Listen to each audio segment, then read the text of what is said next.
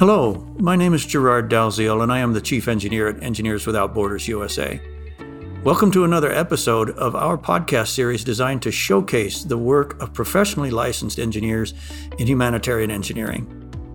In this episode, we are sharing a segment from a recent presentation I gave along with my colleague Elizabeth Diaz about our work in building climate resiliency around the world through community engineering.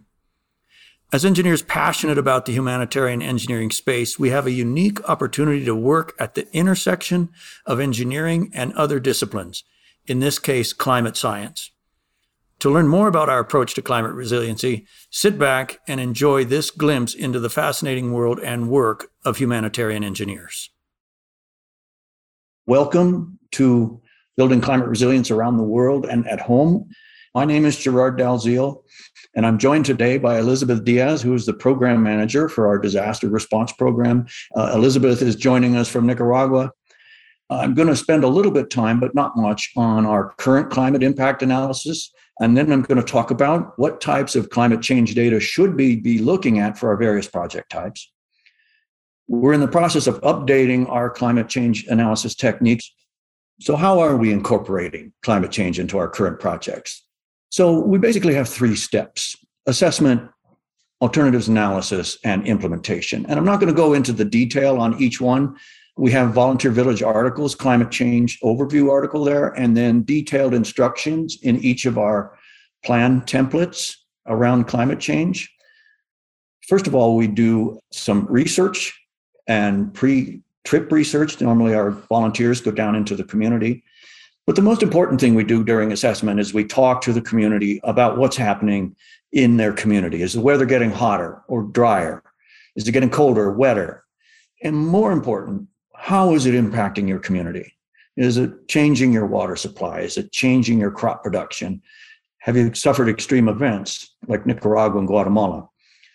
The core of this step is to understand the health, the economic, and the social impacts of climate change in that specific community. During our alternatives analysis, we're going to take that community data and start to select parameters that we want to look at. A couple of examples: in agriculture, we might be looking at the total wet season rainfall. Is it getting wetter or drier? For a bridge project, we'll look at those extreme storm events. Are they getting larger or smaller? And then we'll look at some of those preliminary parameters that we're thinking about and compare those to anticipated changes to the community input and see if what we're thinking about matches the impact that they're actually seeing on the ground. We evaluate those anticipated changes for each alternative that we're looking at. Does it impact a well more than it impacts a water source, an open water source? We look at that and we take those impacts, those individual impacts for each of the alternatives, and those impacts become one of our selection criteria for the preferred alternative, right along with cost, right along with operation and maintenance, that type of thing. So we're incorporating climate analysis into our alternatives analysis process. Finally, we get to final design.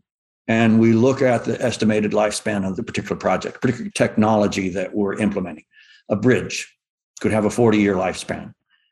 We look and confirm those preliminary parameters, climate change parameters that we've been looking at in the alternatives analysis, and look at how much they're going to change over the anticipated life of that project, 40 years. We compare and look at the magnitude of the change to the historic data for that particular parameter for that location. Say total seasonal rainfall, wet season rainfall. If it only changes 2%, that's not going to have much impact. But if it changes 20%, now we have to start thinking about building resiliency into that project. Assuming that we do have a significant change, we'll estimate and adjust the current climate parameters by the anticipated change over the next 40 years and come up with the climate adjusted design parameter and the design our infrastructure pipe size, tank size, head wall size for that adjusted parameter. Finally, in this world, we always have to think about cost and can we afford that larger, longer, harder piece of infrastructure? If not, then we have to try to push our budgets as hard as we can to build as much climate resiliency into that project as we can for the dollars that we have. So what should we be looking at for particular types of projects? We have 6 basic project types here at EWB, and far and away our most numerous water project type is water projects.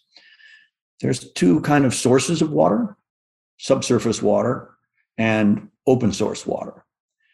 Subsurface water, groundwater, flows very slowly through the ground, so it's slow to react to different changes. So we might want to be thinking for subsurface water about total annual rainfall on the catchment for that particular well or spring box. Change in 24-hour rainfall, it's not going to react that quickly. Open source water, maybe we do look at the change in 24-hour rainfall for potential flood damage, but we also have to look at total annual rainfall, total wet season rainfall, and for droughts, the days without rain. And are we going to have more days without rain in the future than we were looking at in the past? Another project type that we have is structures. Typically that's bridges or some sort of a building structure, a school, sometimes a water tower, a community center. But for bridges, 90% of our bridges are over water courses. So now we have to think about that big flood, and is that big flood going to get worse with greater climate variability? If it's going to be 20% worse, like I talked about, we have to make that bridge higher, longer, and more armored against the erosive forces of the water course that it's spanning. Other type of structures, we have to think about location. We have to think about, are they adjacent to that water course such that we have to protect maybe that school against a flood coming up on that water course? We have to look at steep hill slopes. Can that get saturated in a heavy rainstorm and come collapsing down into that structure? And we also have to think about wind loading, hurricane loading. Will that structure, and particularly the roof, the connections to the roof, will they withstand hurricane loads such that that building will be intact after the extreme event? Another project type is sanitation. Sanitation is not that sensitive to climate change except for its location. Again, adjacent to water courses or at the toe or the top of a steep hillside that might collapse. The last 3 project types we have are agriculture, energy, and civil. Agriculture is water, by and large. Most of our projects involve water for crops. Again, they have the same variables as drinking water does, or any kind of water supply. Energy, the primary parameter is total solar incidence. Is it getting wetter and cloudier? And we have to make that array bigger. And or extreme events, again, wind loading. We want that solar array to survive a hurricane so that it can be supplying power post-disaster when it might be the most important thing it can do. Civil is kind of our catch-all category for projects. And most of our civil projects involve roads or grading or something like that. And again, we have to look at the location as far as flooding and as far as land movement, landslides, that type of thing. So now I'm going to switch. That's what we've been doing in the past. I'm going to switch to some of the things we're looking at. And this is a work in progress. First thing we're going to do is maybe bring climate change consideration further up into the process.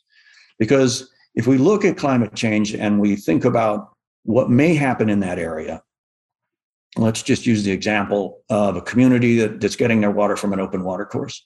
If it's less rainfall, it's drying up, we may want to think about a well instead of that water course, which means during the assessment, we might need a geohydrologic study. We need to plan for that. So that moves that process up earlier into the process. We may have to look further afield for water sources, additional survey. Some of our civil type are location sensitive, so we may have to survey other areas and get ground elevation data. Second thing we're going to be doing is looking at signs of climate change as they occur around the community.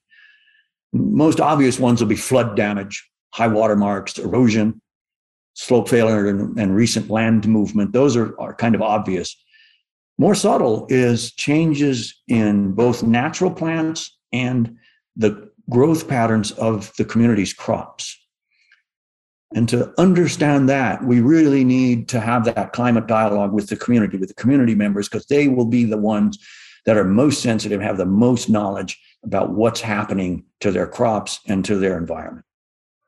What should you be thinking about as to how to adapt and build resilience into that project. So this is a work in progress coming in 2022.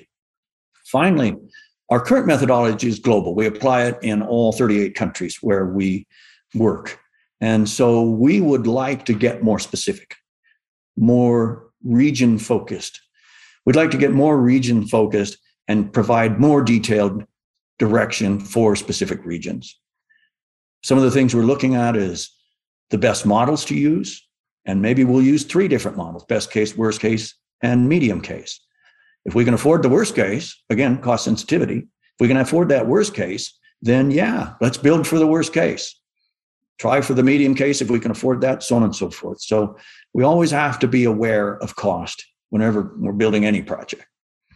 And finally, we're going to research specific climate models in specific countries. And so I'm going to pass it over to Elizabeth Diaz to talk about the overlap between climate change and disaster resilience. Thank you, Gerard. So we also need to analyze the potential impact that disasters caused by extreme events that climate change is likely to exacerbate will have on the different projects, communities where we work. So this is just an overview to get you thinking about this topic. We are needing to analyze and research what is the risk that our community is likely to experience.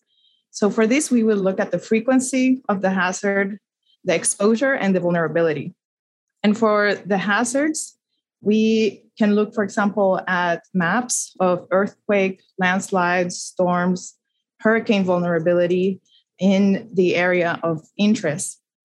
Then we will look at what is the population in this area and the infrastructure and potentially other assets like agricultural assets in the hazard path or zone to assess the exposure. And then we would look at the vulnerability of the population and assets.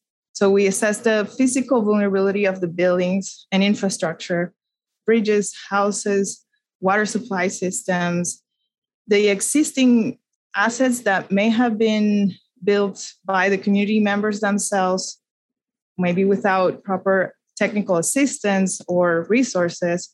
So these will be also vulnerable.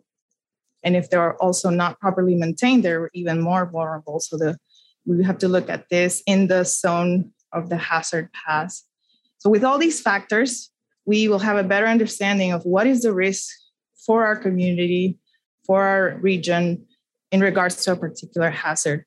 But we also need to think about an analysis of not just only individual hazards, but we see more and more how different events are overlapping in time and causing compounded effects for our communities. We've seen this through COVID-19 and the many disasters like hurricanes and the earthquake that just hit Haiti. We see this after there is epidemics like cholera outbreaks after a disaster. And so we need to also have into account a multi-hazard risk approach that will help our communities be more resilient. And this is what we at EWB will work on and continue to develop through a framework in the future. Thank you for listening to another episode of our podcast series. I hope you've enjoyed this glimpse into the fascinating world of humanitarian engineering and how we are working to adapt our engineering skills for important, timely work on climate resiliency. Thank you to our sponsors, NCEES, for making this podcast series possible. To learn more about professional licensure and how it can open doors for you to work on critical issues like climate resiliency, please visit ncees.org. Finally, if you'd like to learn more about our work or get involved with EWB USA, please visit our website, www.ewb-usa.org. Thank you.